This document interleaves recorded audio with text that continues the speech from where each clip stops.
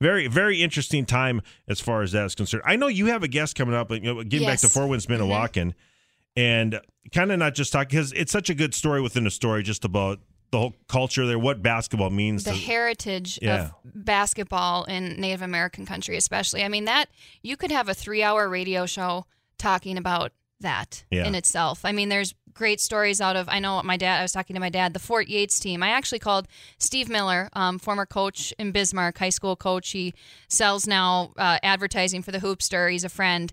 But we were just talking about all the Native American basketball stories, that covering essentially each tribe and each kind of area of North Dakota. And this 4-1-1s is definitely up there. And it's like we're living history right now by what this coach Rick Smith has been able to do with for this community. Well, it makes me think of it. I want to get this plug in because I haven't had a chance to say this on the air the past week or so, but a lot of people in this area will remember the name Dennis Eastman. He passed away a few years ago. He married my cousin Pam.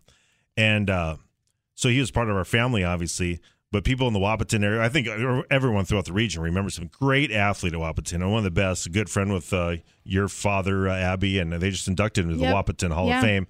Well, his son, my cousin Zach, is now following in his father's footsteps. He's coaching out in Idaho on a reservation, and they just won their second state title in a row at the school. So, I mean, it just gives me goosebumps thinking about, because I know his father and actually his grandfather, Brian, my dad's cousin, was probably looking down just smiling just because he is such a good coach, and his father was such a good coach and athlete too. So, yeah, and it's the same type of story out there with just the whole culture of basketball, what it means. It's really a cool deal. Yeah, so we're excited to have Rick on and just talk a little bit about basketball, what it means, and what Rick's been able to do for that program.